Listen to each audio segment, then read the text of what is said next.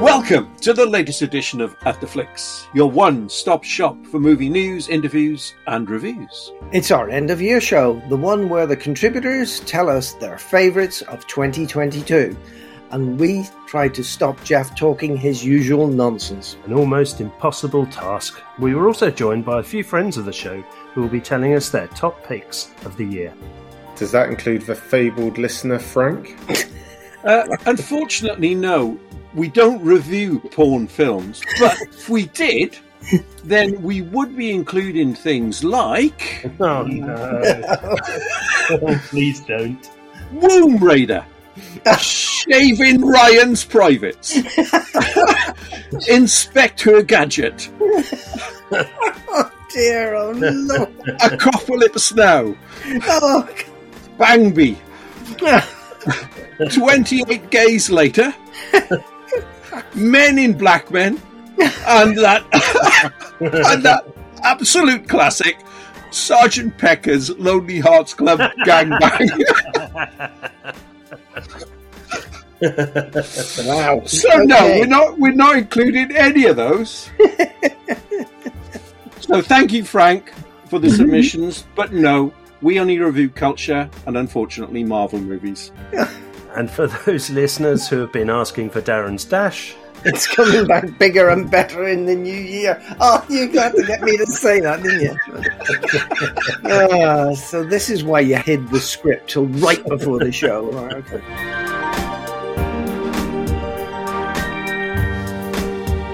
Greetings and salutations. I'm Jeff, possibly for the last time after this. Hi, I used to be Graham. My name's Neil. Hi, I'm Phil, and when I'm not at the flicks, you can find out more about my film tastes via my blog, Phil the Bear blog at wordpress.com. Darren isn't with us for this part of the show, although he will be joining us later to give us his top 5. And you can also follow Darren on his Twitter handle of Dazzle Loves Movie and read his excellent blogs at halfguarded.com.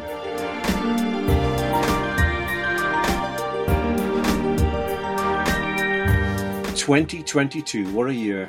Change of monarchs, war in Europe, 3 British Prime Ministers, Matt Hancock eating a penis, England missing penalties. But it's not all good news. A major cinema chain is in trouble, as well as, being honest, the standard of film has been very hit and miss this year. Releases have been as erratic as Neil's golf swing and often as poor. So it'll be interesting to see what everyone has selected for their films of the year. I will also have to add a disclaimer that this episode is being recorded early December, meaning both Phil and Darren reserve the right to change the order if they see something dynamic between now and the end of the year. Now, I'm with them on this, as I think I Want to Dance with Somebody. It's not only going to be the icing on the cake that is 2022, it's going to sweep the Oscars next year. Looks like Jeff has found a new Thank God It's Friday. Actually, I think this one could be good. I will certainly be there on opening day with my me t-shirt on. I might join you if I can work out where the cinema is. Jeff, are you going to collate our individual top 5s into a joint At the Flicks list like you did last year? I am, Phil, and I think you'll be surprised with the results. Yeah, I'll be surprised if you don't cheat like you did last year. If a Mel Gibson film's even mentioned, we'll know he's cheated or faked it. I can assure you I never fake it. Now, you two are about as subtle as an Iranian headscarf. Oh, good grief. Okay, let's end this before we get a fatwa called on us and go back to the show. Come on, lads.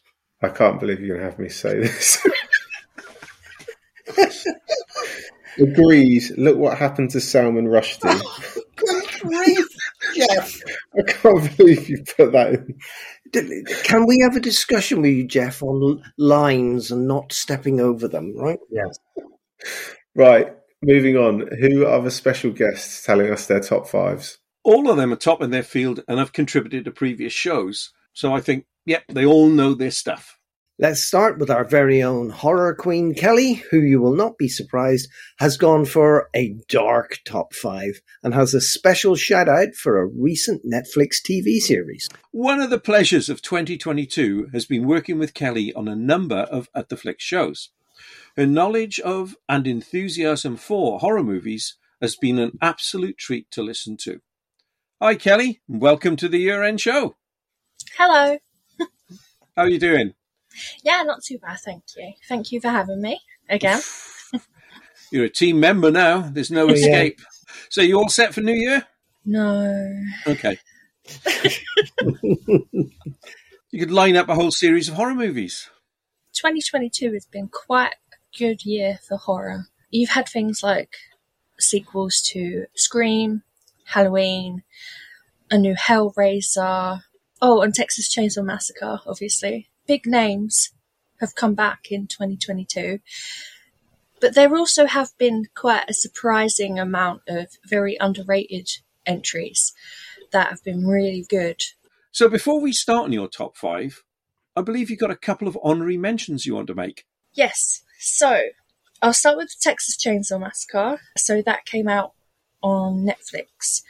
It was pretty silly, very modern, focuses on modern day influencers on the internet. They have completely cut out everything from after the Texas Chainsaw Massacre 1974. Okay. So basically it's 1974, then it goes to 2022. They go back to... So essentially they did what Halloween did. Yeah, don't take it seriously.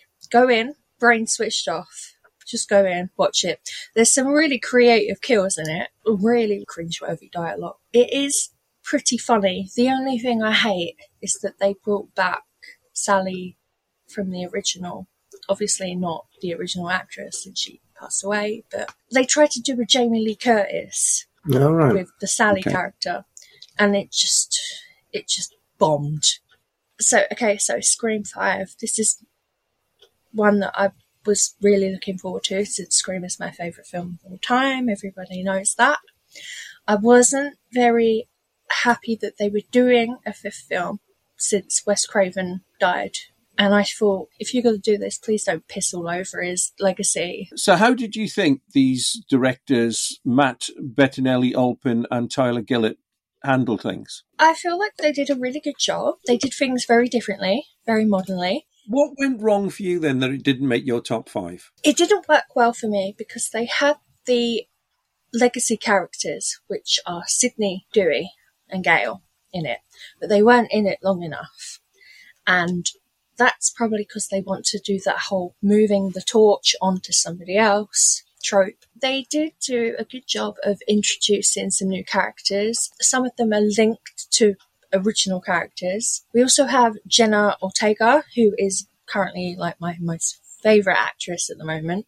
Yeah, we're going to be talking about her later on. Yeah. She is just smashing every role that she does right now. She's going to be in the 6th film.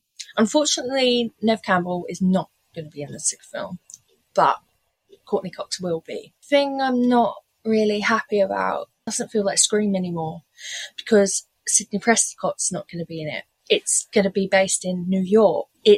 And it really only has Gale Weathers left as a legacy character.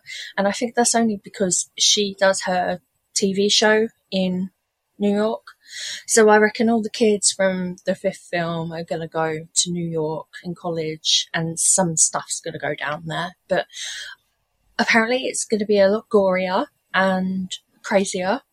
We shall see then. So if these films are the honorary mentions, and they're pretty good honorary mentions, can't wait to see what your top 5 are. What's in 5th position? Number 5 is Terrifier 2. Oh, gosh. Really happy that this one made my top 5, because you lovely guys sent me the Blu-ray. We sent you the last one in Cheltenham. Let's be clear. The very last copy in Cheltenham. And I watched it, and I hate you. I actually hate you. It's so disgusting. Yeah, anytime we can brighten your life up, just let us know, Kel. That's what we're here for. Yeah, you noticed it was sealed. That would be because we weren't going to watch it. It's unbelievable, though. When Terrifier was first on Shudder, it was just some gritty B-movie knockoff. Art the Clown became so iconic so fast. And then when they started making the second film, I think more and more and more people started to realise who he was. But because there'd been no like theatrical showings of it anywhere, he's still like this kind of very unknown demon that was just slowly building an audience. And then by the time the second film came out, boom, you couldn't find that Blu-ray anywhere. He's become quite an iconic character, hasn't he? Yeah, Yes, definitely. yeah, definitely. But yeah, I finally got to watch it, and oh my god. Was it just disgusting or just terrifying beyond belief? I think I did actually have a nightmare about him. It's the fact that he's a clown that mimes. He doesn't react to anything. You can stab him, you can shoot him, he won't make a sound. He'll just be like, oh, that hurts, but not make a sound. He's animated, but oh, no. It's the fact that he's so gleeful about it. He'll go and kill someone. He won't just do it quick. He will literally make it really drawn out and really torturous and horrible. And you have to sit and look at it and you're like, why? Why are you doing this? Just make it stop. Can I just check? You only had one night of nightmares after this? It did play on my mind a lot, but I did have one nightmare. Yeah. So also, this film has a runtime of 2.5 hours of a psychotic clown running about, killing people silently. And all you hear is their screams, and the whole film is just red. Okay, well, I can't believe we can find anything gorier than that, but I don't want to put that to the test. What's number 4, Kara? X. Oh, yep, good choice. It is part of a trilogy. So Pearl came out not long after. We haven't had that in the UK in mainstream cinemas because the UK is crap. So I haven't been able to watch it yet. But that's a prequel to X. And then next year there is going to be a sequel to X called Maxine, which is Max XX Scene. X came out this year. It was based in the 1970s in Texas. It's about a bunch of young people that want to make an adult movie. So they hire out this farmhouse area. And I think he hit the Texas Chainsaw Massacre 70s vibe really well. Like, it looked like it was set there. Not really grainy, but it looked like it was set there. Like, I think the clothing, the heat, everything just looked spot on. It looked like it was probably from the 70s. Yeah. And by the way, if you want to watch X, if you listen to the show, you can now get it from Amazon Prime. I'm really looking forward to seeing Pearl and then what he does with Maxine. Top that with number 3 then. Okay, so number 3, Barbarian. I keep hearing about it. I honestly don't know what this one's about. What's it about? There's just so many things going on in this film. God. A woman books an Airbnb. She gets there late. It's raining and hardly any service. There's nothing around. She tries to get into the Airbnb. Can't get in. Someone's already in there. It's been double booked. The guy that is in there lets her in and they have this awkward exchange, and he's sort of like, don't go out now because, it's really treacherous. It's not safe. So why don't you stay here? We'll figure it out in the morning. We'll stay in separate rooms. Yeah, she stays with some strange man. What could possibly go wrong? Yeah. That's what they want you to think. All right. Okay. I'm not saying anything further than that. Okay. I've literally pretty much not written anything for this because you just have to watch it. So Barbarian is go in with an open mind and expect the unexpected. Yes. I think that's absolutely. One for me. That's one for me, definitely. Top that one then. Number 2. This one I wish wasn't on my top 5, but it was so effective. It did what it wanted to do. It horrified me. And please don't watch it. Oh. Okay. Right. Speak No Evil. Okay, Yeah. this one I definitely don't know. A Danish family visits a Dutch family they meet on holiday. What was supposed to be an idyllic weekend slowly starts unraveling as the Danes try to stay polite in the face of unpleasantness. Wow. So it's a deeply upsetting film. You'd never watch it again. You'd never recommend it, but it's number 2. It was that effective. I know that sounds so weird, but okay. So I wrote down a few films that have left me with the same sort of like similar harrowing, awful emotions afterwards. But it's a well-made film, though, from the sound of it. Yes. So there are films. Maybe you've seen some of them. There's a film called Eden Lake. I don't think I could sit through Eden Lake. It's kind of like that. Okay, then I won't. Yeah, right. You've sold me straight away not to watch it. Yeah. Funny Games, The Mist, Kill List, Old Boy, Excision. I don't even want to recognise it as a film, but it always gets brought up. But a Serbian movie. No, I don't want to watch that. Just has this cruel, mean-spirited plot. No, it's not for me.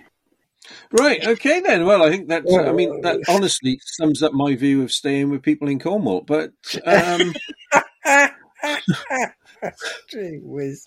They speak highly of you as well, Jeff. Don't worry. I live near them. I wouldn't trust them. Right, okay. Well, top that then with your number 1, your top film of the year, Cal. Deadstream, which is my number 1 horror of 2022. So this film, once again, it's a shadow film. It's about a guy. He's like a social media influencer. He made like some sort of cock up and all his followers started to disappear and unfollow him. So he wants to regain them and get them all back. So he does this big challenge thing, which is stay in a haunted location overnight by himself and live stream it all. So it's Deadstream live stream. It's very silly. It borders onto Evil Dead silly, which is a great callback. It actually does have some jump scares in it. It's such a comical horror film. When he jumps and screams, you will too. I'm one of those people that if someone screams, I scream. So Good to know. I'm one of those annoying people. But so every time he's like, ah! Then I'm like, ah! After. And then I like get annoyed at myself and I'm like, oh, for God's sake, Kelly. It keeps you engaged and it's very, very funny. It's very modern, obviously, with the cancel culture and influence-based thing. I'm a very, very, very, very big fan of the found footage subgenre. So I think this one was always going to be a big one for me, even though I found out about it 2 minutes before I watched it. And since then I've watched it 3 times. So Brilliant. It's just silly, but it does have some good, effective scares in it. For once in my life, I think something that isn't completely morbid or totally carved down is actually my favourite horror film of the year. I'm glad they're doing something that's going back to the 80s and doing the throwback of like the comical, silly, practical effects and things like that. It's good. Deadstream. That goes on my list. Yeah, Good and shout. again, like one that I don't think a lot of people know about, so hopefully it will garner some attention. Well, that's an excellent top 5. Interesting to pick one that you would never watch again. I find that really intriguing, but I understand why. Before we leave you for your New Year's celebrations, you want to give a shout out for a TV series that's really impressed you this year? Wednesday came out. Again, Jenna Ortega, absolutely one to watch. I think Netflix has listed Wednesday as the most popular streaming series right now. It's overtaken Stranger Things. Yep. I think you tweeted out the dance sequence she does, which is Oh, it was one of the first bits. Yeah, it looks brilliant. That was great. Well, my wife and I watched it and loved it. watched the whole thing and really, really enjoyed it. So my that's God, the Graham, thing. She's going you across watched that too? generations. Yeah.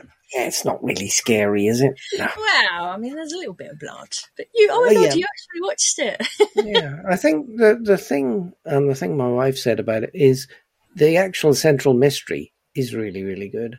And there's another mystery in there as well. And then when you think, oh, she solved the two mysteries, she's leaving in the car, and you think, what's happening here? And then there's another mystery. Who's watching her? And you think, oh, that's really well. And it's very Tim Burton. And I like Tim Burton. Oh my God, it's so Tim Burton. I adored the program. I thought some of the dialogue was a bit cringy, but the general takeover was very, very, very good on Wednesday. There was this whole thing about how she tried not to blink a lot. Yes. And Tim Burton loved that, so he would try to make sure that she didn't blink any time she was on screen. There's probably about 4 times that she genuinely smiles throughout the whole program. And that's 8 episodes, so that's quite a long time to not smile. But Jenna really, really did really well. Yeah, Jeff, you have to get on that. It's great. Yeah, no, I am. And it sounds as though it's something I can put on with Les in the room. Yes, it is. Yeah, it's very funny. It's completely PG friendly, and like it's not crazy. Can I just say one more thing about it quickly? So we obviously have the ending of season 1 of Wednesday, and everyone's really hoping for a season 2, but we know how Netflix can be. You'll have the most popular TV show on Netflix one day, and then the next it will get cancelled. So hopefully we do get a season 2, because I'd really like to see Wednesday go back to Nevermore and solve some more crimes. Yes, in the new year, that's definitely on my list to watch. One of the first things I'm going to watch. I promise I'll be reporting back on that. Kelly, it's been brilliant talking to you about your films, and may you and your family have a very happy 2023. And we look forward to you coming back on the show again shortly. Thank you. Thank you very much.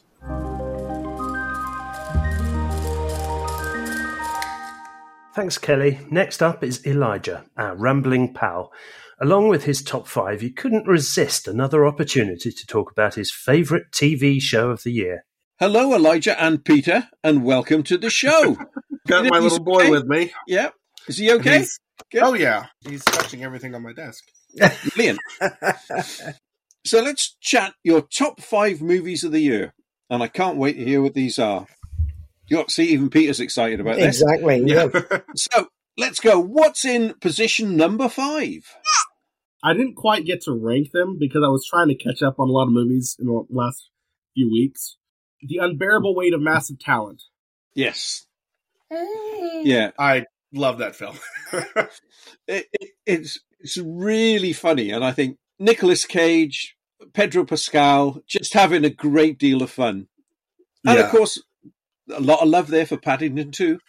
Yes. And Paddington 2 is as good as they were saying. Yes, it is. Yeah. That's a thumbs up from Peter there. Yeah. Number 4. Everything, Everywhere, All at Once. Oh, wow. Okay. That's been a very popular and very successful film this year, isn't it, really? I really enjoyed it. I think they did the idea of the multiverse the best I've ever seen it done. Yeah. It's absolutely bonkers. It's silly. Like there's parts of it that I really wish they'd left out. Yeah, it was a wee bit long, but yeah. Did you realize that one of the guys was the young kid from Indiana Jones, all grown up? I found that out later. Me too. It blew me away. And there were so many, because apparently it was made for Jackie Chan, and then they made it for Michelle Yeoh. But there's so many nods to Jackie Chan and his martial arts style in movies. You know, improvising weapons and environmental fighting. Michelle Yeoh is great in everything. So. And Jamie Lee Curtis, so that was really good. Yes. She plays like that weird troll. Yes. The sticker on her forehead. And the floppy fingers. From the sound of it, it's one of Peter's favourites as well. So I think we're doing well here. We're doing good. Yep. Number 3. I'm going to actually make it Pinocchio. Oh, the Guillermo del Toro version. I haven't seen it yet. I haven't seen this yet. No, I'm looking forward to this. I just watched it a couple days ago. It's gorgeous and beautiful, and the animation is so good. The music is excellent. It has songs in it, but the songs aren't annoying. Like, I've been listening to the score on repeat. The Desplat. Yeah. Yeah. I mean, Desplat's amazing, but he really did something special with the score. Yeah. We haven't seen it yet, so what's different, say, to the Disney version? How do they handle the story? They don't try to be Disney at all. Oh, good. Yeah. There's no donkeys. Oh, right. So they excise that out of the story, but really doubles down on the father and son aspect. In fact, the main theme, the musical theme that goes through the film, is from a song that the father sings to his son. And that's the musical cue that is the main theme. I've said that like 5 times now, but it's the theme that carries the movie through musically. Is it quite dark as a film? Oh, it is, yeah. But it's dark in a good way, like good old-fashioned Disney. Like the original Disney film. Yeah. Not whatever they did this year. Oh, there's the other version, isn't it? Is that the Tom Hanks one that's out? Yeah, the one that looks like Pinocchio's from Hell. Oh, right, okay. Not showing your prejudice there at all. Okay. No. But like this one, there's a lot of spiritual elements in it as well that are, by spiritual elements, I mean a lot of Christian imagery and even ideas straight from the Bible that are done in a unique way. So there's a kind of a meme that's gone around of the biblically accurate angel. They're surrounded by eyes with wings that have eyes and all this stuff. And it's kind of a joke at this point. He takes that idea for some of the magical creatures that appear in the film. And it's a really cool nod. And it makes for a visually stunning creatures as well. He does have a thing about eyes, doesn't he? The monster in Pan's Labyrinth with the eyes on the hands. Yeah, he just absolutely has a strange obsession with eyes. Oh, wow. Okay. Yeah. Right. Well, you sold this to me. Yeah, no, it's definitely going to check that out now. What would you say would be the age range of that film? How old would you have to be? I would do older kids, so like 8 would probably be the youngest. It's set in World War II. And so there's Nazis, there's a lot of death. It takes the story, very, very seriously, even though it's animated, because Guillermo del Toro doesn't make a distinction between animated and live action when it comes to how he tells stories. Yeah. Which I love about his films. It's just another format for expression. Yeah, unbelievable. Yep. Ticks all my boxes to watch that one. Well, let's move into the top 2. Number 2. Top Gun Maverick. Okay. The best experience I've had at the theater in a while. The last 45 minutes. I mean, we did a rambling on this, didn't we? Yeah, we did. Yeah. Due to come out early next year. Yep. They'll hear a little bit more about it later, but the last 45 minutes are just phenomenal.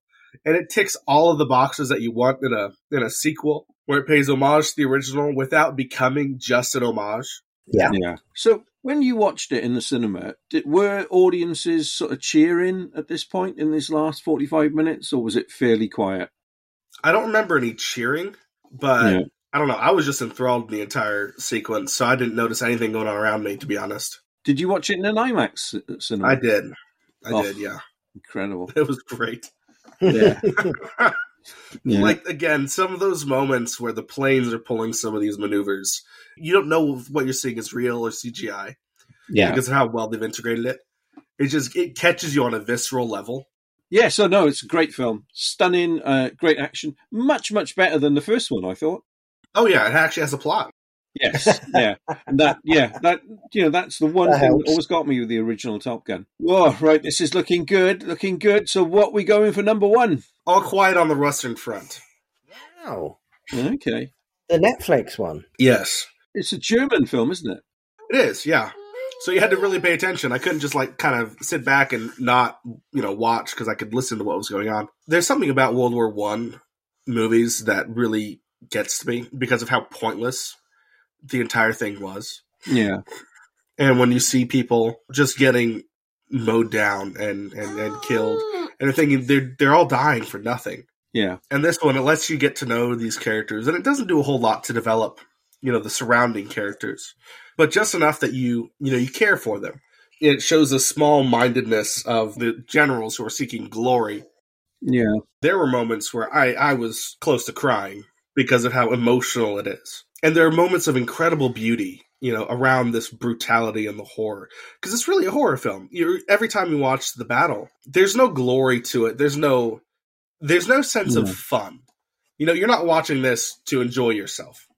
No. Even though it's a very rewarding experience. Like the director knew that the film was so heavy that there are moments where it just, for about 10 to 20 seconds, it's just showing a stream in a forest. Wow. And letting you kind of like reset before going back into the story. It's interesting what you say, because if you watch films on World War II, there's always like a sense of purpose about them.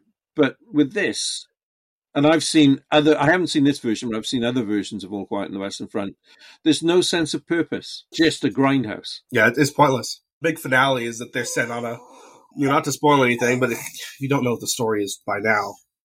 No, I believe they've changed the ending of the book, though. It's a little bit different. Yeah. Within 15 minutes of the war ending, everything comes to a head. And it's just like, it's so pointless. You're hoping that no one dies on any side. Every person on screen that you see getting killed, every soldier, you feel just horrible for every single one of them. Wow. Because everything's so dumb.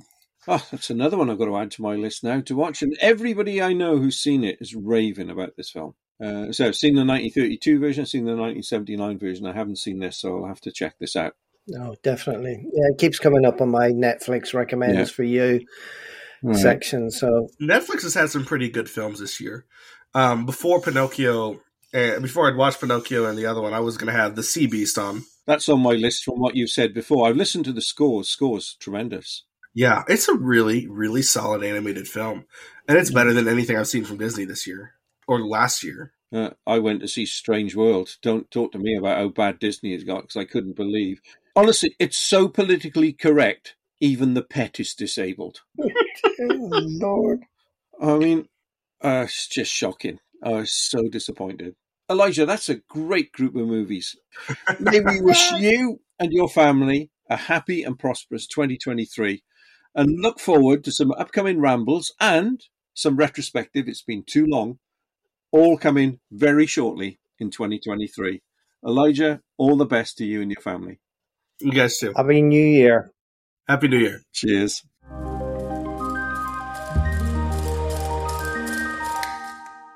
Cheers, Elijah. Looking forward to more rambles in the new year. Now, recently, Declan popped into the studio to record his Carry On Christmas streaming recommendations, which is now available.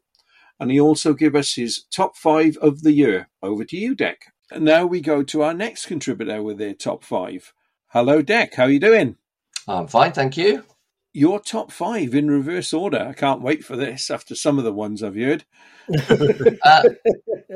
It's been an interesting year, 2022. But I think the most interesting thing this year is I found it very easy to pick my top 5. Now, I don't know whether that's because there was less good quality films than previous years. In previous years, I've really had to struggle to figure out which ones I put in the 5 and in which position. But I think I did this in about 5 minutes. It was just so obvious.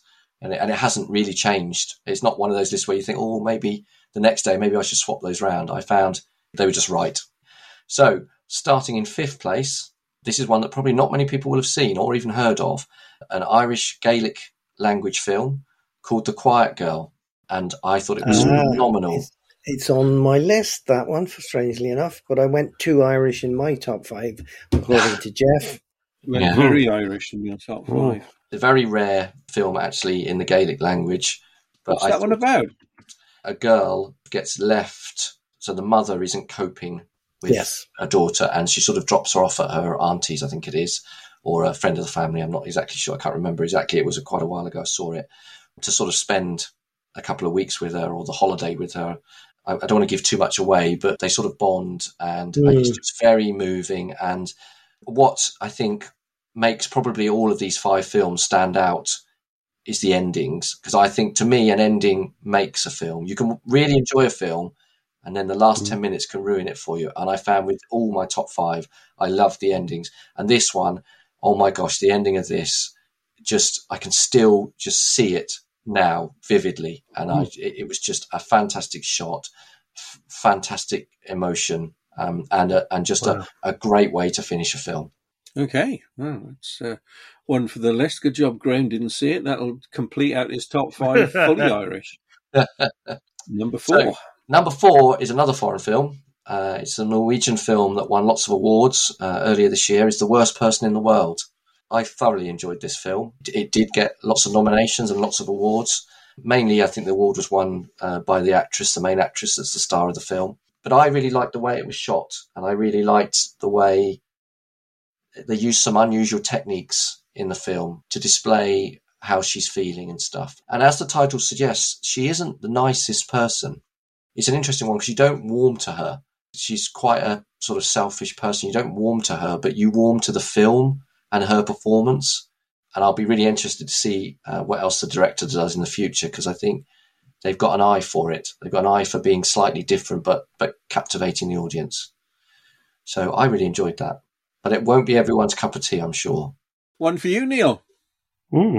Obviously foreign language, not that title. Number 3 is my only big blockbuster that made it into the top 5. And it might be an element of it was one of the first big ones after the sort of horrible years of the pandemic. But like most people I've spoken to, I absolutely loved Top Gun Maverick. Found it was fun. And it was what cinema was almost made for. Don't watch it on a telly. There's no point. You've got to see this in the cinema. Yeah. And it was a mixture of nostalgia, of reliving the first film again, almost, because there's not much differences in it. And it's silly, yes, exactly as the first one is. It's silly in places, and you have to escape realism at times. But wow. And again, like the first one, the filming of the planes and the stunts and everything are incredible. I just loved it from beginning to end. And I just came out smiling. Yeah, I think it's funny. I never warmed to the first one when it came out. Yes, I enjoyed it, but this had everything. It had strong characters, good action, the beats were good. Yeah, tremendous, absolutely tremendous. Yeah, I assume it is appearing in a lot of people's top 5. Okay, so you might be thinking, what 2 films possibly could beat Top Gun Maverick? Number 2 is Banshees of Inisherin. This and looking at the recent Golden Globe results, they obviously think the same as me. I just thought there was nothing wrong with this film. I just thought everything about it, from the acting, the script, the direction, the music, I couldn't find any faults with it. I just loved it. And I loved the pacing of the movie. It was just perfect. And I assume you guys have all seen it. Yeah. Yep. So I've got a theory, and I don't know, but maybe Graham probably knows more than this. Do you think it's a story about the Troubles in Ireland? Yes. Yeah. It is. Yes. Okay. The what? Sorry. The Troubles. The Troubles. And how 1 minute friends can be friends, and then suddenly, due to something else, they're suddenly enemies. It's about the formation of the Northern Ireland state and the separation of the country into 2 bits, and the horrors that emerged from that and are still emerging from that. Yeah, it's an allegory, and it's a great story as well. Wonderful film. What could possibly number 1? Yeah. Number 1 for me is a quirky little film that, again, put a big smile on my face. It's very British. It's very me. Brian and Charles. Oh, yes. Yeah. I absolutely loved Brian and Charles. It's a bit weird. It's a bit kooky. It's certainly very weird. It's hilarious. And I loved it. I'd expect a lot of people probably won't love it. I'm not saying it's not one of the ones in my top 5 that I would say everyone must go and watch. But if you like things a bit odd and a bit sort of very dry humour, then see Brian and Charles. Yeah, I had it at number 14 in my top 20. Yeah, I loved it. Absolutely loved it. And again, very odd. And just from the very first shot, you think, what's going on here? Is this did they film this for £25? You know, it looks so, and then it's an inventor who makes himself a robot. Yes. Okay. So British. Charles Petrescu. Yeah. It's very Wallace and Gromit in places. Yes. I thought. Yeah. Interesting. Yeah. All right. Well, I'll definitely check that out. Watch that one then. Yep, definitely. Yeah. So I know my list is probably a bit off the beaten track. I understand that. That's. I mean, you may have worked it out from previous listeners to this podcast that I tend to prefer things that are a bit odder and a bit sort of independent, a bit away from the mainstream. Can I make a special mention? Yes. Sure. Yeah, go on. Okay. I'm making a special mention because this isn't actually a cinematic film, but I went to see one of the NTL Live shows at a cinema. And Okay. I recommend, if people can't, I presume that the theatre show isn't running anymore, but if you capture this, or if you happen to be a member of NTL Live, because you can buy the streaming service and watch it, is I recommend everyone watch Prima Facie, starring Jodie Comer. It's a one-person play. It's just her, and it is incredible. And it is one of the best performances. And as a man, especially, I think you should watch it.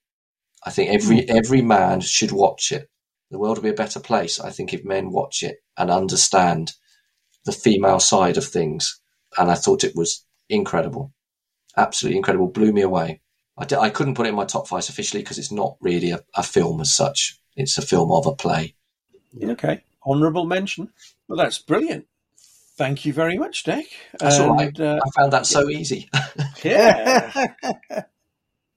Well, have a very happy New Year, and thank you for contributing to our New Year's Eve special podcast. I look forward to listening to the other choices. Yeah. Oh, yes, there's a few surprises in there. All right. Thank you. Right. Cheers. Thanks, Cheers. Dave. Yeah. Cheers, Bye. Dave.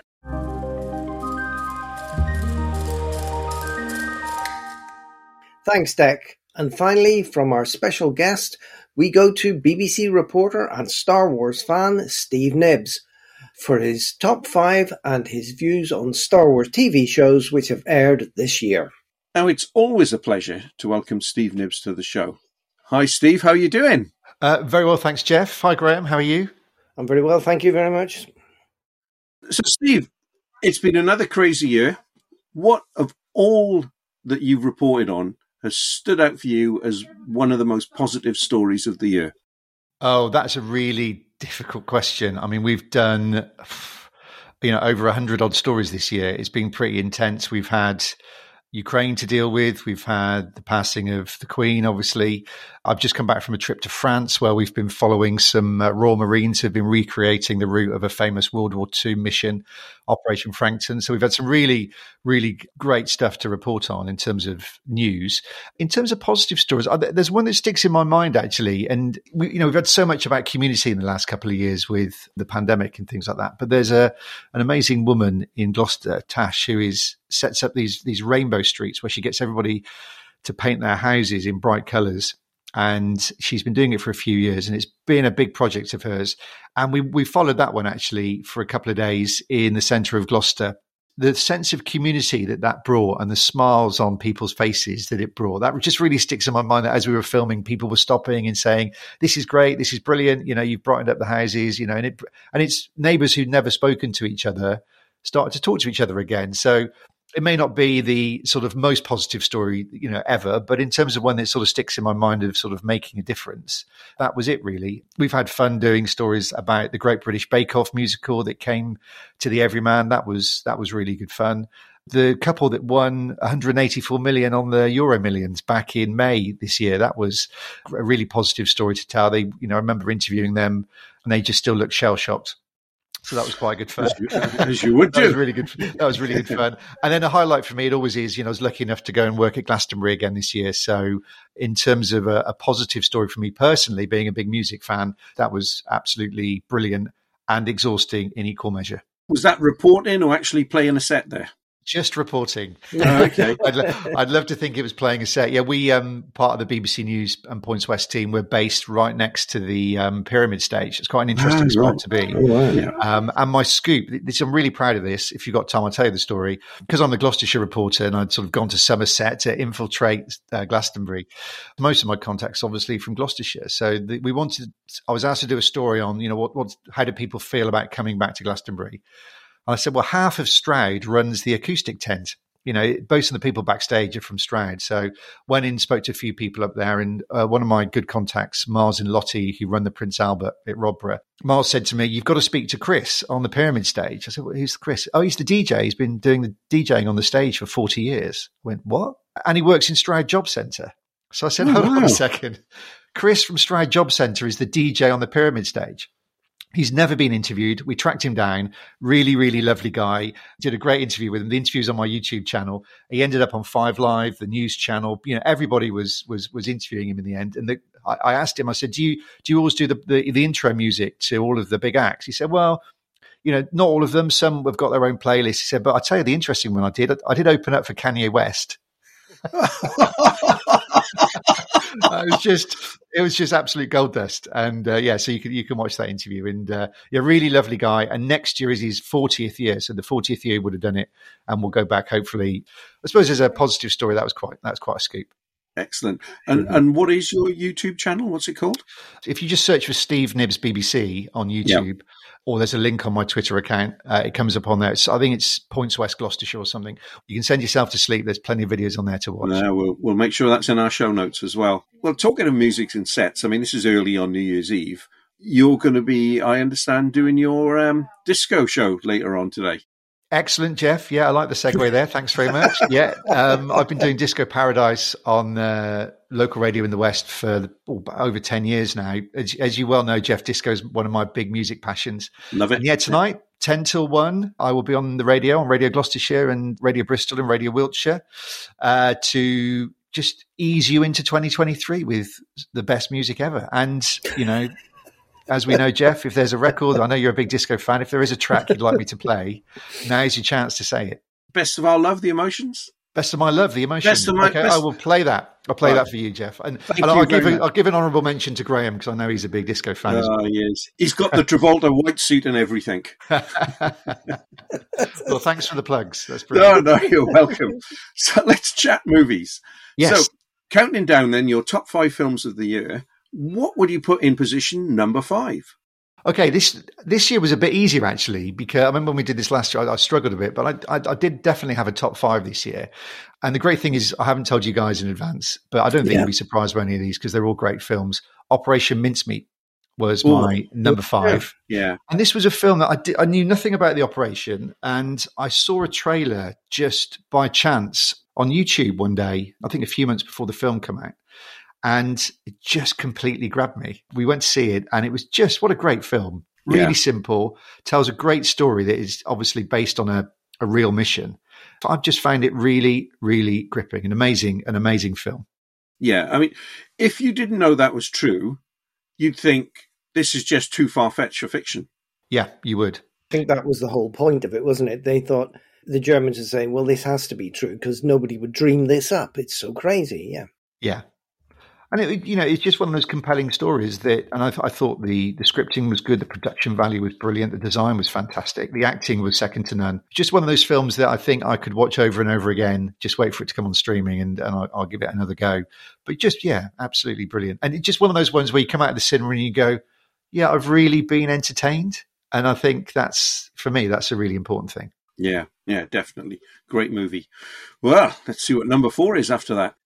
So number 4 is one that I watched with my daughter a couple of weeks ago. We've been saving it up, and was 13 Lives, which is, again, based on a true story about this rescue mission in Thailand. I mean, it's a story, isn't it, that we all obviously know, and we followed intently when that football team were caught in the caves in Thailand. And you wonder, how can they make a film about that without it being sensationalist and being over the top? But I tell you what, my daughter, who's only 16, she was looking at it behind the blanket. It was the way they filmed it was just incredible. It was terrifying and exhilarating in equal measure. And to see what those guys went through to get those kids out of there was just incredible. And classic Ron Howard as well, really getting in there with the camera, really close up cinematography, great direction. I struggled about whether I should put that a bit higher up the list, actually. But for me, do I want to change it? No, I'll leave that at number 4. It is just a great film. I tried to watch that with my wife, but she's got terrible claustrophobia. And it was just, no, can't do this. Yeah. You can cure her of that with a film called The Descent. No, absolutely not. No. Seen that. Yeah. But claustrophobia and monsters. Oh, yeah, that's great. But have you seen it, Graham? Yes, I've seen it, and I thought it was extremely well done. Yes, yeah. Yeah, it's terrific, isn't it? Absolutely terrific. Yes, and it's just that constant sense of dread. Oh no, and then something else happens. You're going, oh no, this is worse. Yeah, it's very well done, Ron Howard. Yeah, I loved his similar thing in Apollo 13, where he gets that constant sense of dread, and you think, oh no, something else has gone wrong, and he used that technique again, really back on Earth, but the same effect, that creeping dread, and you think, just get him out. And I think that's the thing, for me, I'd forgotten how long it took to get those boys out. And the film is, it's got to be 2.5 hours long, from memory. And you just get that sense that it is taking so long. And that moment when the two British guys pop up and, they see the boys for the first time. I mean, you're there, aren't you? It's just incredible. I've been meaning to watch it. That's put it on my list. Number 3 then, Steve. Number 3, I've just looked at my list, actually. There's an actor that is going through all of these films because he was in 13 Lives, and he's also in my number 3, which is The Batman. Oh, now, yeah. As you know, I'm a big Marvel fan. We've talked about that before. DC have not done it particularly well in recent years, but the Batman franchise is something that I've always loved. The Dark Knight trilogy was just, I think, just an incredible few films with Christopher Nolan. But this one, lots of anticipation, a lot of pressure on Robert Pattinson to do to take over that league. I thought it was brilliant. Me and my wife went to watch it, the cinema in Cheltenham, and we just came out and we went, yeah, it was dark. It was everything we wanted. Cinematography again was wonderful. The way that Gotham looked was exactly how you wanted it to be. And I quite liked what Pattinson had done with Batman, actually, that sort of vulnerability, and that sort of anguished child persona. So there, it was really good. And yeah, he was a very cool Batman. Yeah. Brilliant film, absolutely brilliant. I mean, it reflects so much about the paranoia of our times, the corruption that goes on in certain quarters, the violence that's underneath of it all. And at the end, without spoiling it, Pattinson's realization that everything he's been doing up to that point has been misinterpreted. Yes. Yeah. And I thought, yeah, incredible. And shout out to Michael Giacchino's music. I thought it was an incredible music score. Yeah, absolutely. But no, you're right. The narrative throughout the whole film was really gripping because, sometimes you get excited about a film and actually the narrative lets you down. But this one, it spoke volumes, didn't it? Yeah. And the Riddler was such a great villain as well. And really a different spin on the Riddler as well. I think on the Blu-ray DVD, there's a deleted scene involving another villain. Yeah. Oh, is there? Yeah, it's well worth a look at. Oh, right. Top that one then. You obviously know what my number 2 is. You say top that, it's Top Gun. Very good, Jeff. Very good. Oh, the master of the segue. He's very good at this. I'm unashamedly a big fan of this film. Love the original film, obviously, like everybody.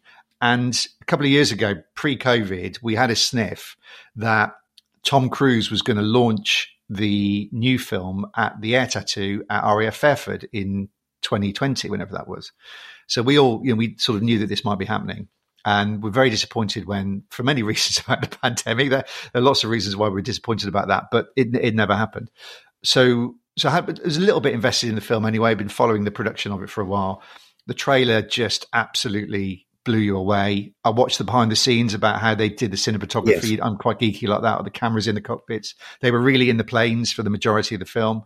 And then when I watched the film, again, me and my wife came out, we went, that just gave us everything we wanted. We wanted it to be cheesy. We wanted amazing dogfights. We wanted Tom Cruise to be Tom Cruise it's difficult to not talk about it without spoilers, but that moment that happens when you think that something is happened, and then it hasn't.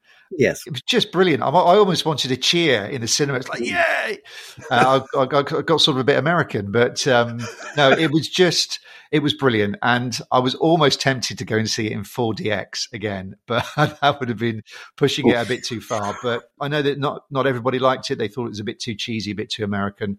But do you know what? That was the film that I wanted. I needed that sort of unashamed, everything's going to be all right film. Not us, we loved it. It features high in our charts as well. Yes. I liked the first one, but I felt it was lacking something. I didn't think that with this film. I thought the characterizations were strong, building up to a brilliant action sequence at the end. It's great, isn't it? So no, the whole thing was just phenomenal. And apparently there was only 2 of the actors that weren't sick in the cockpits when they were flying around.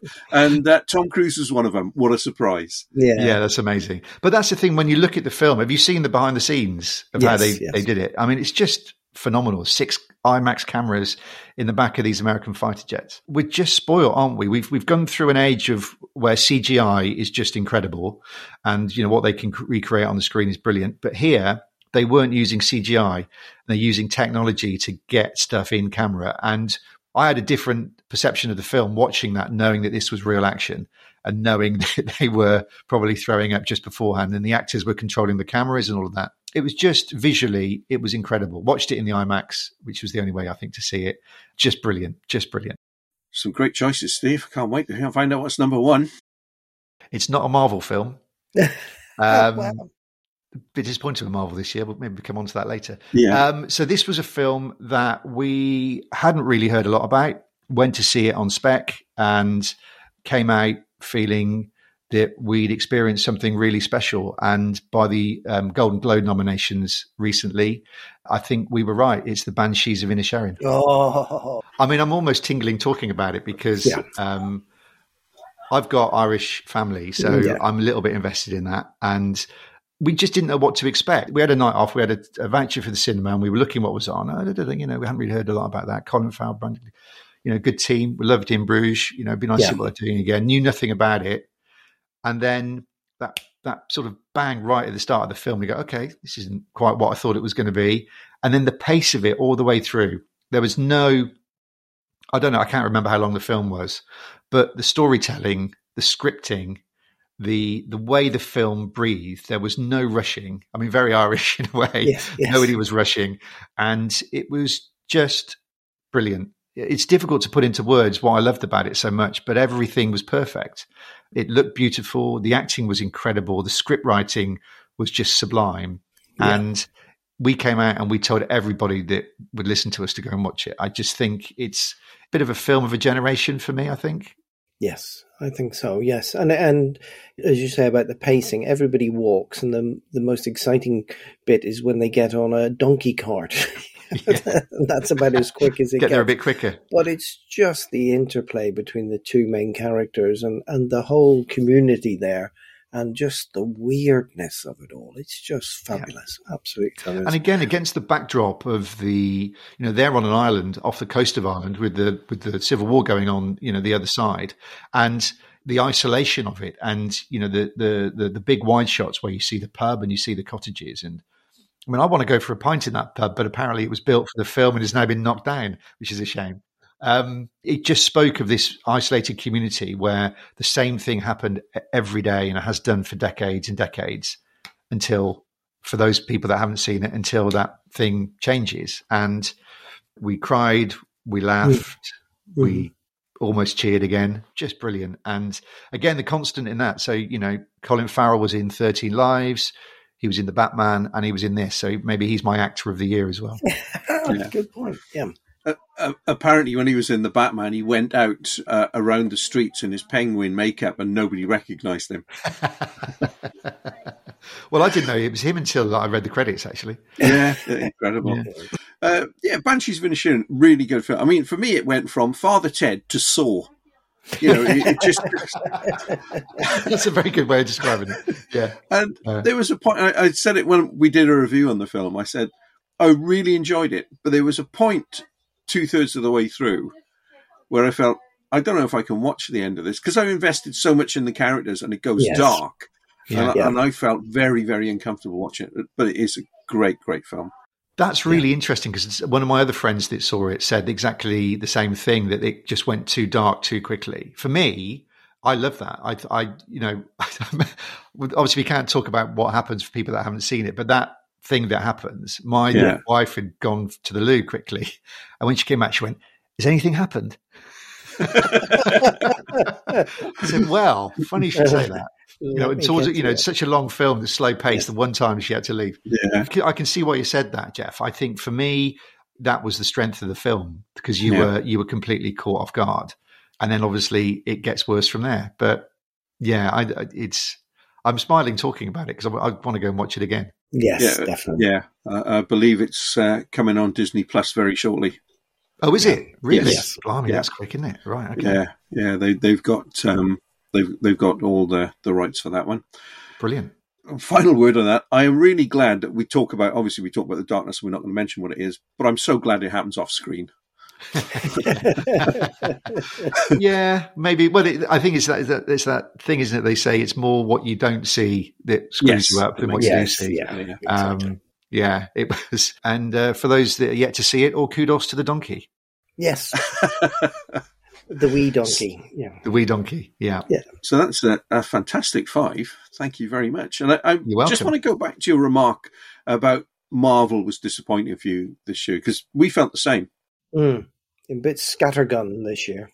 It was. I was really disappointed with Thor: Love and Thunder. Yep. I think Ragnarok, Taika Waititi's Ragnarok was just brilliant, and you expected it to be the same, and it felt rushed, and the script wasn't very good, in my opinion. Doctor Strange was obviously the follow-on from WandaVision. WandaVision, thanks very much. Yeah.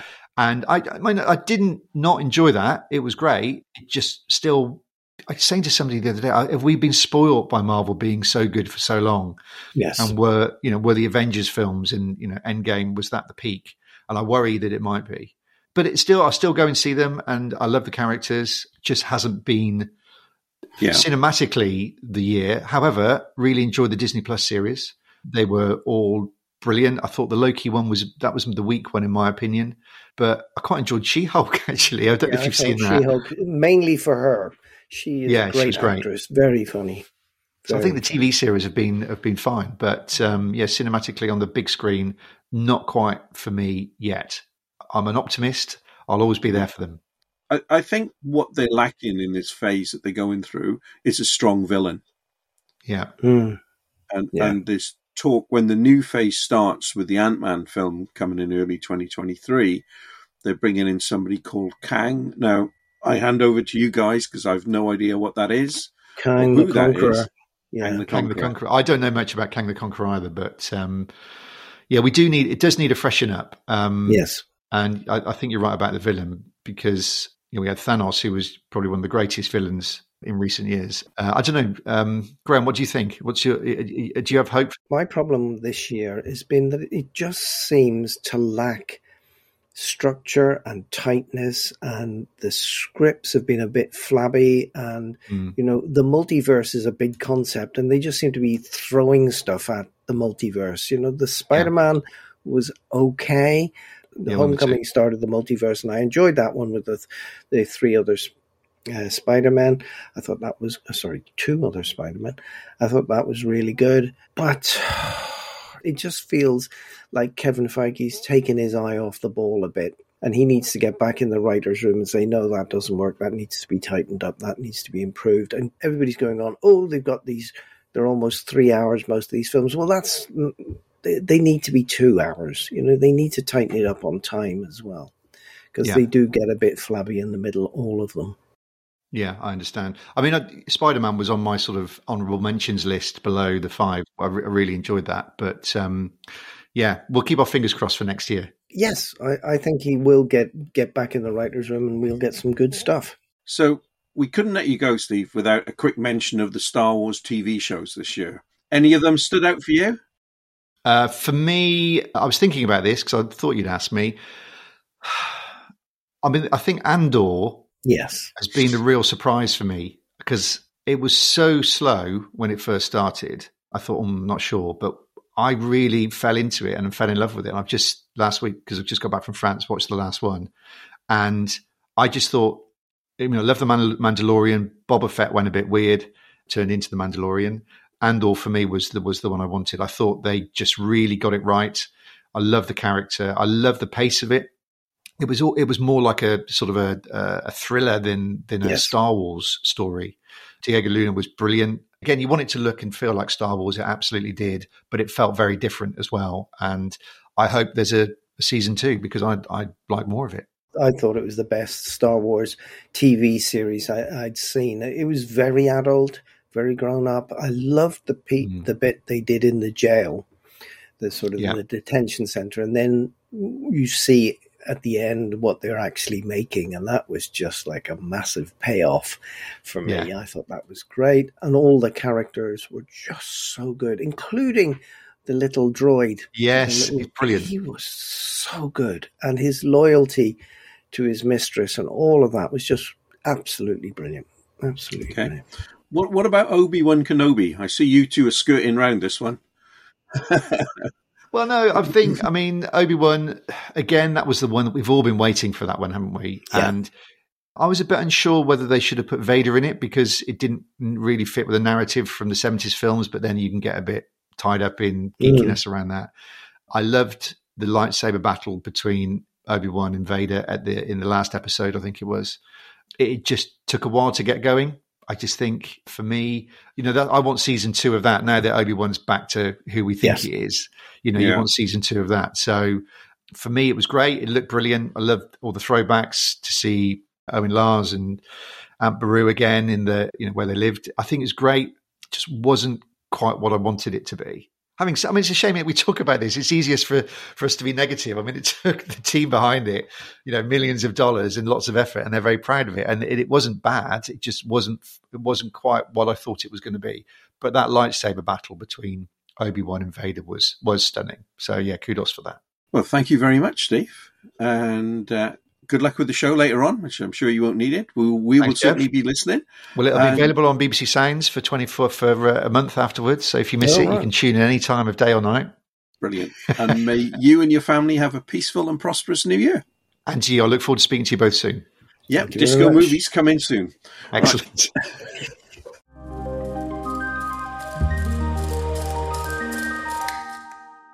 Thank you, Steve. And now we go to our team for their individual top 5s. So that there is no fighting as to who goes first, it is going to be in alphabetical order, which means Darren goes first. Which means I'm going to have a fight with you, because that means I go last. Thanks, Jeff. Phil, you should know if I organised this, Neil would always be last. Everyone will be on tenterhooks wondering if Neil actually saw 5 films this year. Oh. 6, is it? Okay. Okay, so let's start with the team's top 5, and let's go over for Darren for his top 5 films of 2022. Hello, Darren. Hi. What have you got as number 5? Well, this is probably a bit of an outgoing one here. My number 5 is actually Clerks 3, which I was lucky enough to live near a cinema that showed it. It had a very limited release. Even though I was a massive fan of the first Clerks movie, and I quite liked the second one, I wasn't really sort of that excited about a third movie. I didn't really see if it was, was it really one that needed to be made? What I didn't count on is that this was such a very, very personal film, because the film really all about Kevin Smith's near death due to a heart attack a few years back. And, the story of this film is that Randall, one of the characters in Clerks, survives a heart attack, and he realises that afterwards he wants to leave a mark on the world. He's coasted through life, and he decides he wants to make a film. And the film that he makes is the story of the first film, Clerks. So you've got this meta or really fan-pleasing or self-indulgent, whichever point of view you want to take, homage to the first movie. And you go through him remaking Clerks, full of in-jokes. It's got loads and loads of cameos throughout. If you're a fan of the first film, you will really sort of get a kick out of this. But what really got me about this movie, and why it was one of my favourites, is this was the most emotional I got watching the film all year. it's a story all about grief and mortality. There is a character who's in the second film who dies before this film in the most horrible circumstances. The final act of this, there's a term that takes on later in the film that absolutely broke me. I'm not going to go into too much details, but the fact of the matter is, in the final act, I was absolutely crying my eyes out in the cinema. It really affected me. And there is a line that's iconic in Clerks fandom. It's almost like, the tagline of the first Clerks movie that is said in here in such a way that even now thinking about it gets a lump in my throat. It's just so incredibly moving and emotional. And I think that is why it struck such a chord with me. No film really emotionally affected me like this. In the closing credits, Kevin Smith actually does a little voiceover where he's talking to the audience about why he made the film and everything, but just really cements it. And this was just one that really struck a chord with me, and it was one that I had to put in my top 5. Wow. Well, I had sort of dismissed this film. It's now back on the list as something to watch. Thank you, Darren. Okay, well, you've changed my opinion. What have you got at number 4? Okay, so for number 4, this was a late edition, and I'm always a little wary of putting films in that I've seen late in the year. This one just had to go in there, and it's called The Menu. And I absolutely loved this film. But for the fact it's a dark comedy, it's very subversive. It's also got a very anti-rich satirism to it, which I absolutely enjoyed. I mean, who doesn't love the rich and the academics and the upper classes sort of getting theirs? It was such a great film. I mean, if you've not seen it, but the quick plot is that a bunch of various rich peoples, including celebrities, politicians, food critics, are invited to an exclusive gourmet evening on this private island of this eccentric famous chef. And amongst them is a young girl who is actually, she's a late replacement as the date for a really pretentious foodie, which throws in all sorts of problems. Things start off at this meal really weird. It's delivered in almost like a performance style by the chef, but things get more and more sinister as each course is laid out. And if you saw the trailer for this film, you'd be forgiven for thinking that this was kind of like a Ready or Not or The Hunt style movie. It's not that at all. It's actually a really far more interesting and compelling and disturbing movie. But it is really funny. It satirises, like, your pretentious food critics and your sort of upper classes who see everything in sort of in money terms and not what sort of like, what, not the actual sort of, the essence of things are. I've got to say, Ranulph Fiennes was absolutely wonderful in this film. It was really charismatic. It was weird. It was absolutely chilling, but it was also really weirdly realistic as well. I mean, I'm not very good at predicting who should get award nominations or things like that. But personally, his performance in there was something I've not seen all year. I thought it made a great, I wouldn't say a villain, but an anti-hero. And Anna Taylor-Joy was in there. She's always, completely watchable. So dark, so original, and, just a really wonderful movie, this one. I actually came out with a big smile on my face. I love this one. That's still on at some of our local cinemas, so I'm going to try and get to see that now. But as the wimp of the team, how scary is it? Is it just blood and gore? It's not really, no. Okay, because it's got this horror. It's got a horror tag, but it's more. I thought it was more suspense, and the possibility that things would get. So perfect. Some people have compared it to that cannibal film Raw. And I don't think it's like that at all. It's not like if you're okay with something, maybe sort of going Silence of the Lambs a bit. Give it a go on streaming, because then you can always turn it off, and then if it gets too much. Right. Yeah. The vibe it gave me, and I haven't seen it, but I now really want to see it, is the comic strip episode Eat the Rich. Oh yes, which is way back in the 80s. Yeah, it doesn't go in that all-out direction that you're saying. Okay, that's definitely now back on the list. So, and it's still on in the cinema, so I'm going to go watch that. Well, number 3 then.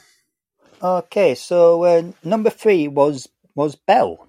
I think this was one of the only animated films that I saw this year at the cinema, and it was absolutely spectacular. I think the problem with animation nowadays is that you sort of see stuff like what Disney and Pixar do, and it's all really impressive, but it's got to that stage where it's all sort of like, the same. You're not surprised how good it all is anymore. And Belle was just absolutely incredible. It was just, visually stunning. I mean, I saw it in a really large theatre where there was only 3 of us in the cinema, which kind of probably shows you how, the cult popularity of anime, to be honest, when it comes to going to the cinema. And I was watching, and I was just absolutely sort of blown away by this movie. Not just the visuals, which were like just sort of stunning, but also the music as well. The story of it was that basically a young girl enters this social media virtual reality, which is like, the new thing where people can go in and adopt any like identity and interact. And she takes the form of like a pop singer, and she becomes this like massive sensation on this internet program. To in the real world, people are wondering who is Belle, who is this like amazing person. And she develops this Beauty and the Beast type relationship with a guy who is basically effectively an internet troll who is so rageful, he's become this sort of complete monster that's just destroying everything. And there are tons of commentary on today's media obsessed society, but the real story really gets its bite when it actually switches to the real world personas of who the 2 people are who are behind these characters, and it takes a really dark storyline switch. I absolutely thought this film was amazing. I couldn't know which direction it was going to be in. Like I say, just the spectacle of it all alone, it's a beautiful movie. The music as well was absolutely stunning. Even though it was like, sort of like a foreign language, we just these like, really sort of catchy pop tunes that just felt authentic, the sort of things that, would be like, complete hits. But I thought this film was one that I thought was absolutely incredible. And another one for the list. Thank you, Darren. That's already on my list. Yeah, I've got that one. 3 for 3, and I haven't seen any of them. Yeah. Right. I must have seen at least one of these. Your number 2 film. Okay, so number 2 is Everything, Everywhere, All at Once. At the start of this year, when we did our most anticipated picks, this was one of the ones that I picked. I saw the first trailer of it with Michelle Yeoh. I'm a big Michelle Yeoh fan anyway. And I saw this trailer that just looked like something I've not seen before. It just gripped me. I thought this is going to be really exciting, especially because she's doing martial arts in this film again. I was really up for it. And when I went to see it, I was not disappointed at all. It's too complicated a story to go through. But to suffice to say, it's like Multiverse of Madness for grown-ups. I don't think I've seen a movie in ages that just sort of went so far, that had so much variety in it from one scene to the next. The fight scenes in it rivaled any blockbuster that I've seen this year. I absolutely loved this movie. Well, another powerful pick. So now we come to the top slot. What have you got? My top film of 2022 is Top Gun Maverick. Now, when they said that they were going to do a sequel to Top Gun, I will hold my hands up. I'm one of the people who, for a moment, groaned and rolled their eyes, because we're so used now to this nostalgia mining sequel bait that Hollywood do now. But sometimes when they actually sort of, put their passion in and do them right, they work. And the moment that I saw the first trailer, and they just played that music, and you saw Tom Cruise there with the Maverick helmet, I couldn't help myself. I was on board. The thing I loved about this film, and why it's my number 1 is, I think this is the only film of 2022 that I would say felt like an event movie. It was the only one that I was counting down the days for it coming out. It was, one of the few ones where, when the Road to at Work came up, I was checking that against the cinema times to see what was the first screen I could, and what the biggest screen, could I basically, what screen was I going to see it on? Because I wanted to see it on a really big screen. And it was that sort of that thing that I think is kind of getting a little bit lost. That, because I'm a cinema goer, I love going to the movies. I go as much as I can almost every week. but it's kind of like just going to see a film. I miss that sometimes, that kind of almost like as if you're going to see a concert, like a once in a lifetime concert, that real exciting time of it. And that's what this film, brought to me. When I sat there in the cinema and the old placard came up, which was almost identical to the one in the first film, and then the music played, I was just like goosebumps. Goosebumps. Goosebumps were on me. Oh God, I absolutely loved it, and it was really well made as well. The thing was refreshing as well. It was in this age of CGI and green screen and stuff. This one felt so authentic because you could tell that they were basically up there for so much of this film. And the plane sequences, they were sort of, for as far as I'm aware, they were, mostly real. It was just great. It just felt, the raw of everything. Everything just felt like a spectacle. It wasn't remaking the wheel or anything. It wasn't trying to do something like massively different. All the emotional story beats in, you can almost basically sort of write this down as 1, 2, 3 storytelling. Even the actual mission was so simplified in its execution, that you understand it. By the time we got to the mission, I'd sort of gone through it so many times with them that I think I could have flown it, or at least directed it, because I knew exactly all, what. Careful there, Darren. Careful. I knew what we were there to do and everything, which I think nowadays with a lot of films you sort of lose track on. Why is this guy doing that? Why is that? But it all worked. You were gripped by it all. And I just thought this film, it was the power of what a blockbuster, and even a sort of like a remake or reboot or, reimagining that you can do. You can still do it really well. And let's face it, it's featured probably one of the last movie stars right now, So, this was, to me, this was cinema. This was properly going to the cinema in the summer, and it kind of felt old school because of that. Yeah, and without a doubt, the action scenes at the end were just incredible, brilliant. Highly deserving. Well, that's a cracking top 5. Thank you very much, Darren. Thank you. Yeah. Well, thank you for letting me share it.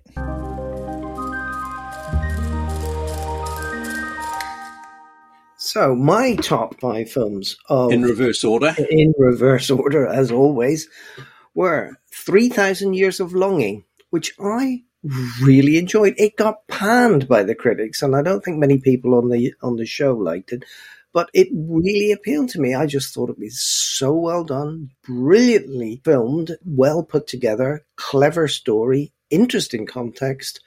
And I just liked the combination of Idris Elba and Tilda Swinton. I just thought they sparked off one another. It was excellent. It was a lot deeper than I was expecting. I was going in for just some sort of interesting genie film, but it turned out to be a lot deeper than I thought. So I thought that was great. At number 4, Nightmare Alley, and I waxed lyrical about this when we reviewed it in the show. I just thought it was brilliant. Guillermo del Toro at his finest, really working the camera, the sets, the story, and the kicker at the end, the really sad and poignant end for a really, really great film. Number 3, one from my childhood, Belfast. We spoke about this on the podcast, and I had a very, very interesting relationship with this film. It just reminded me so much of my youth, not so much growing up in Belfast and the tanks outside the front door and that sort of thing, because I was a bit outside of all of that, but it certainly captured the era, 60s, 70s feel, and all the things going through the young boy's head. And I thought the young actor was absolutely brilliant. And then at number 2, who'd have believed it? Robert Pattinson can act. I was stunned. The Batman. He was superb in this. This was such a dark Batman. I thought the Joker was dark, but wow, this was just unbelievably dark. I thought the whole thing was brilliant from beginning to end. I enjoyed it. I've watched it quite a few times since then on video. It's really, really well put together and so well done. Can't wait for the second one. And then finally, at number 1, The Banshees of Inisherin, my top film of the year. Just cannot believe how good this was. I just can't wait for it to come out on Blu-ray so I can enjoy it again and sit down with my wife and watch it. It just blew me away. The idea of a sense of isolation and what being isolated on an island can do to you, the strange people that inhabit this island, the allegory that it also talks about the fragmentation of Ireland in the 1920s and 30s and Northern Ireland going off on its own. It just captured a complete moment for me, a historical moment for me, and I just loved every single minute of it. Can't wait to watch it again. So that's me. All done. Well, you went all Irish on us there. I went very Irish on you in the 2 of the last 3, yeah. Okay. Well, we have some overlap with my top 5. So number 5, I've also got Nightmare Alley. I really like this dark fantasy from Guillermo del Toro, being a remake of the 1947 film. And there's so much to like about it. The way that, the weather in the film contrasts with everything that's going on screen. Much of it's stormy or snowy when they got the Cate Blanchett sequences.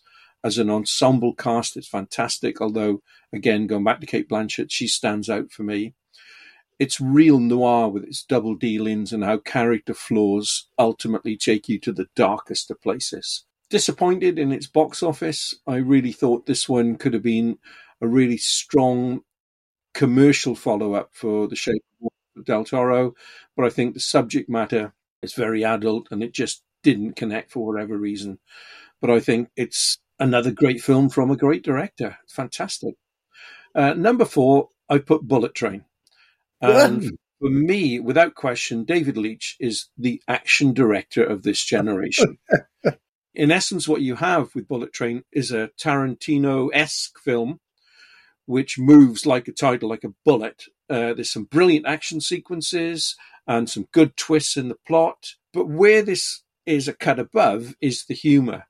To be honest, once you've seen this film, you'll never see Thomas the Tank Engine in the same way again.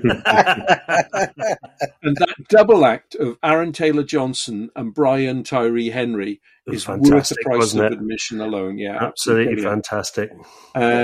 Even their names were crazy. What they call Tangerine and Tangerine and Lemonade or something. Lemon and Tangerine. Lemon and Tangerine. Yeah, and brothers. Yeah, and again, even that's explained towards the end. I think at the moment, a lot of action films seem to end up on streaming, and they almost seem to be second tier. This is really a cut above and the standout action movie of the year for me. Well, maybe one other, as we'll see. Number 3, I've got to agree with Graham here again, 3,000 Years of Longing. I think George Miller always makes films that take you to different worlds, and obviously everybody knows him from Mad Max. But you've got the Babe films. You've also got the powerful Lorenzo's Oil. This is a guy that when he makes a film, he almost forces you into that world. And this is another one. It's a great film about storytelling. Captivated me from the beginning, and I think I've never seen Tilda Swinton and Idris Elba better than they were in this film. It has twists and turns, and it works on so many levels, has a real emotional depth to it. In a way, for me, this is that other film, Everything, Everywhere, All at Once, should have been, but went too abstract. This kept a strong base of a storyline and character, regardless of how fantastic it went. A huge flop in the cinema this year, but it's a major cult film in years to come. I'm almost sure of it.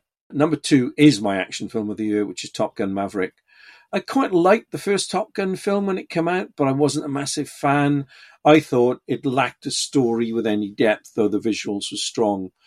This has much more nuanced story, but then Cruise has surrounded himself by people he works well with. And obviously, you've got Christopher McQuarrie in there, certainly doing a polish on the script, if nothing more. So the characters stand out, and it builds to a cracking climax. And I think Joseph Kosinski, who's made a lot of films that never really hit the mark, this time has done justice to it. It's a cracking sequel, far better than the original. And my number one film is The Batman. Now, this is the second time a Batman film has been my top film of the year. The first was Dark Knight, which looked at the post 9/11 America. The Batman is even darker. It's a society falling apart where crime, lies, and vengeance rule.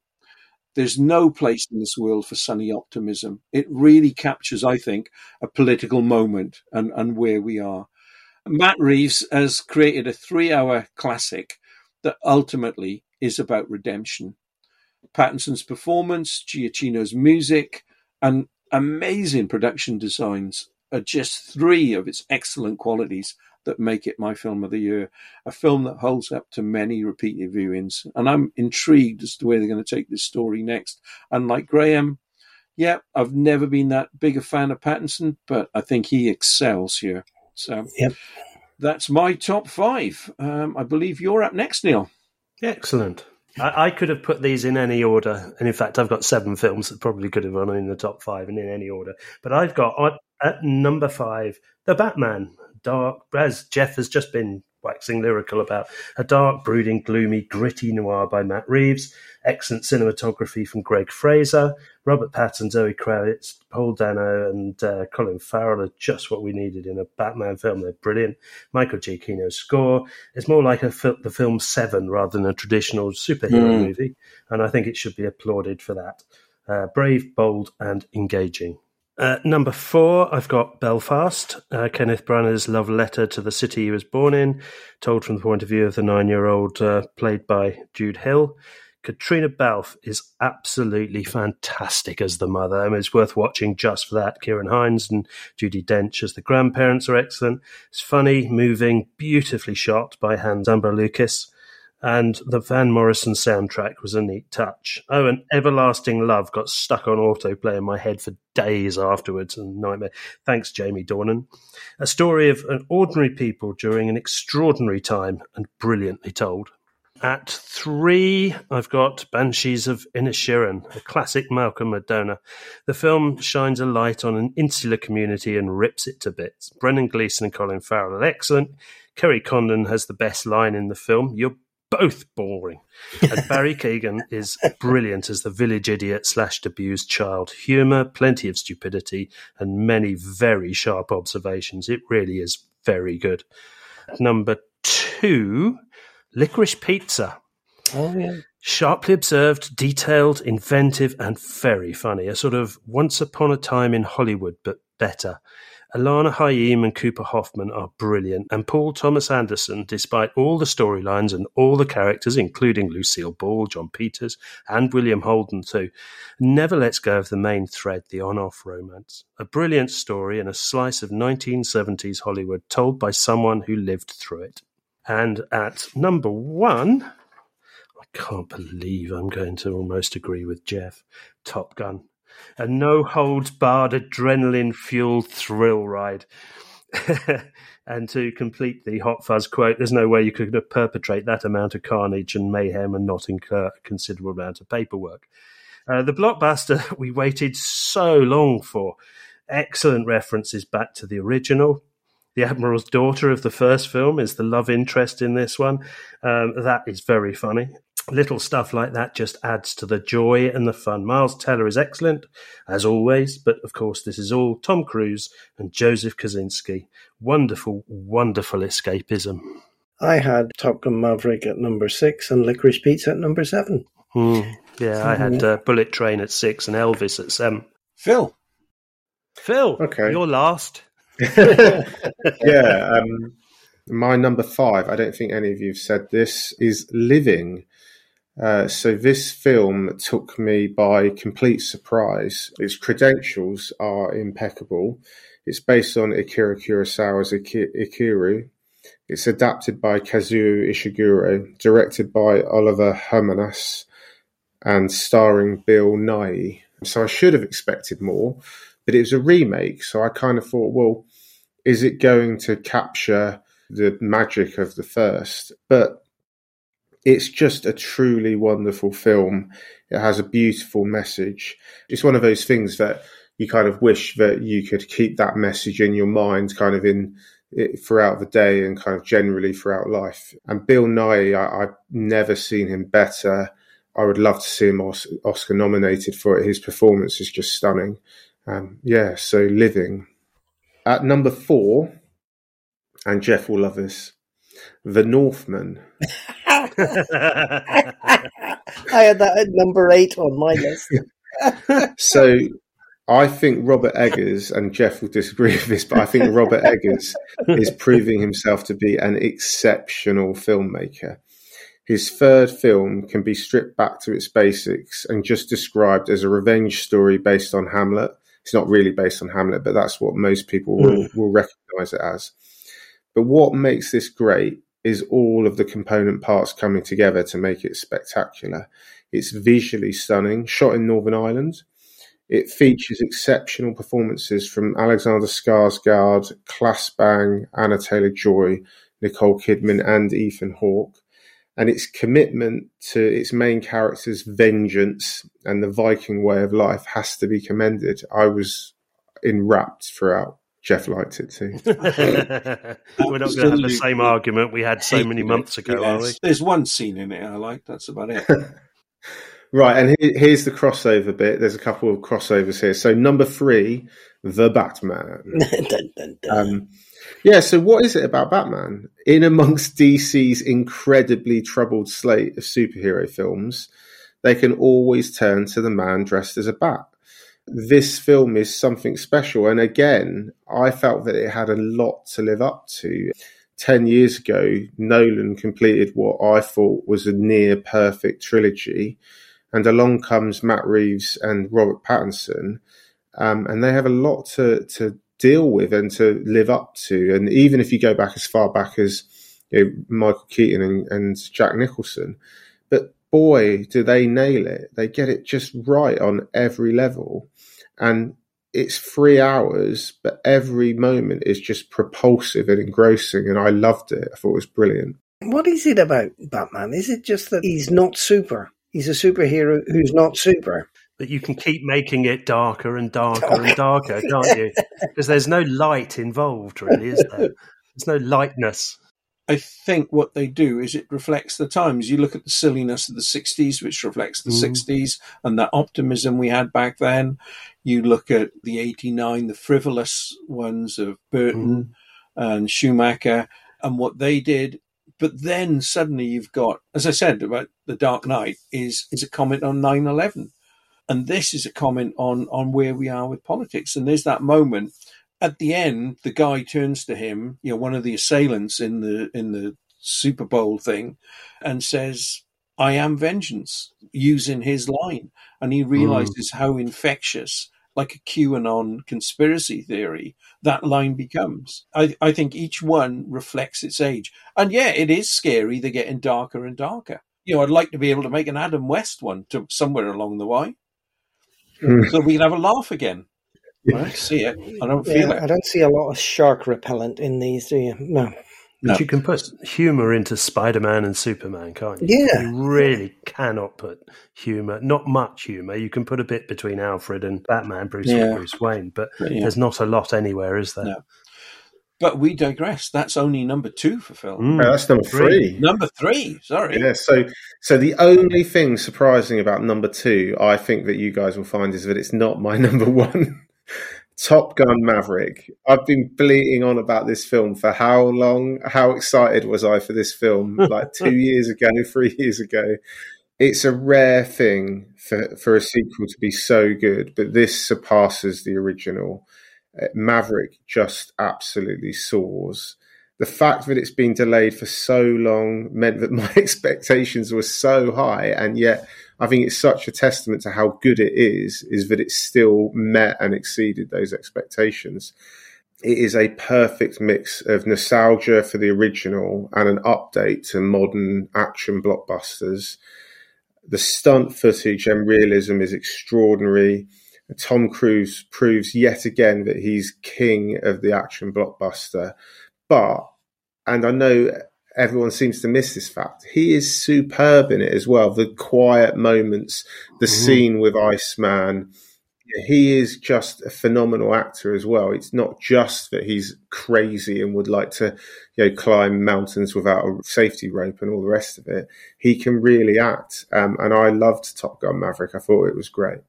Should have been number one in any other year. So you put it in the same place I did, Phil, number 2. So my number one, and I'm going to put a little bit of a meander at the front here, is I am not doing this to be weird and the weird critic who picks a weird film. And I know that nobody else is going to pick this film. And I know that everyone's going to think I'm odd and peculiar, but I've picked the film that truly meant the most to me and that I loved so much. I've seen this film 4 times this year, twice at the cinema, twice at home. And according to Apple Music's replay of my most listened to albums, I've listened to the soundtrack for nearly 5,000 minutes this year. And that film is Cyrano. Oh, wow. Really? So I know that this isn't like in anybody's radar or as like best film of the year, but for whatever reason, I absolutely fell in love with this film. My wife rolls her eyes at how much I play that soundtrack at home.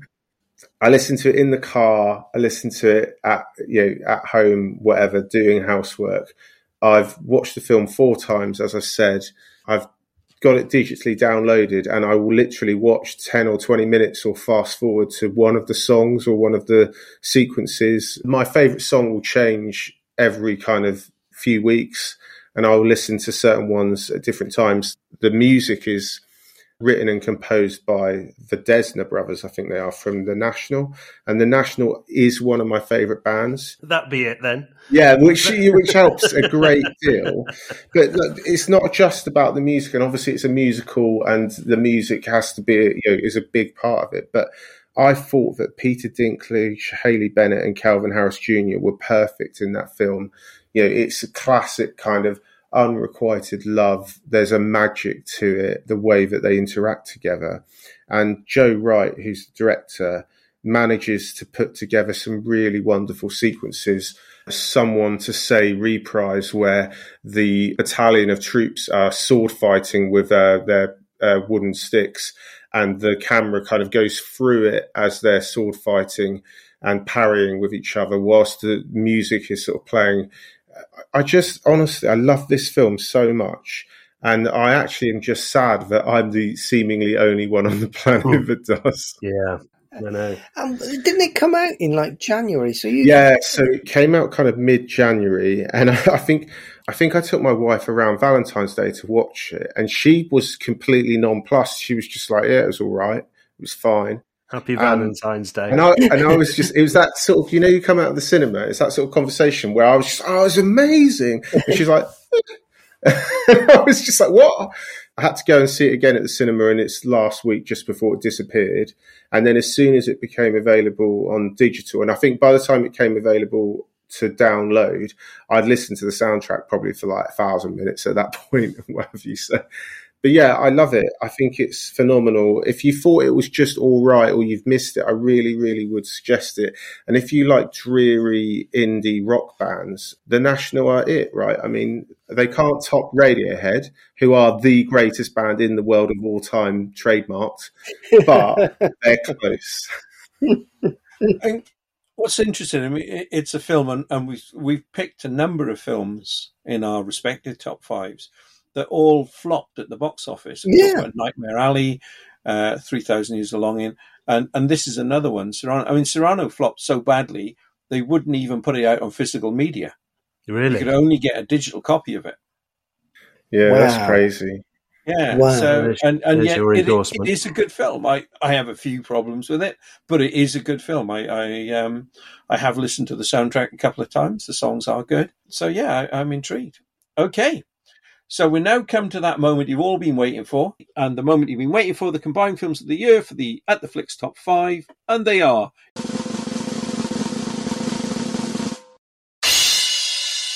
So, as you know, I take points from each film. So if you've rated your film as number 1, it gets 5 points. If you rated it as 5, it gets 1 point. And I've totaled all that up. The top 3 are clear. In other words, they've got a number of points that they don't match anything else. The bottom 2 have the same number of points. So then I applied the second rule, which pissed Phil off last year, which is if more than one person voted for it to get to that point, then it gets precedence. And that's what's happened here, which means in 5th position, we have Cyrano. Yeah. In 4th position, we have Belfast. Been robbed again. Unbelievable. Yeah. In 3rd position, the Banshees of Inisherin. In 2nd position, the Batman, which means Top Gun Maverick come out top. Hey. No complaints there, I'd say. Yeah. So Top Gun Maverick, everybody but Graham put it in their top 5. And I had Batman, it at 6, yeah. Everybody but Darren put that in their top 5. And the Banshees of Inisherin, again, 2 people, by Graham putting it top and Neil putting it 2nd or 3rd. 3rd, I think, wasn't it? 3rd, yeah. Yeah. It generated the points. So good. So it works out. Quite so right, just to repeat then, Cyrano, Belfast, Banshees of Inisherin, The Batman, Top Gun Maverick, Film of the Year. We're nothing if not commercial. And our next show will be coming from Qatar. As for next month, it's our year start show. We will announce our awards for 2022, including my favourite, the award for the best Mel Gibson film of 2022, says Jeff. I can already tell you what that is, but I won't. I'll give some fake precedence on this. Anyway. Yeah, I can almost smell what that one's going to be. Yeah.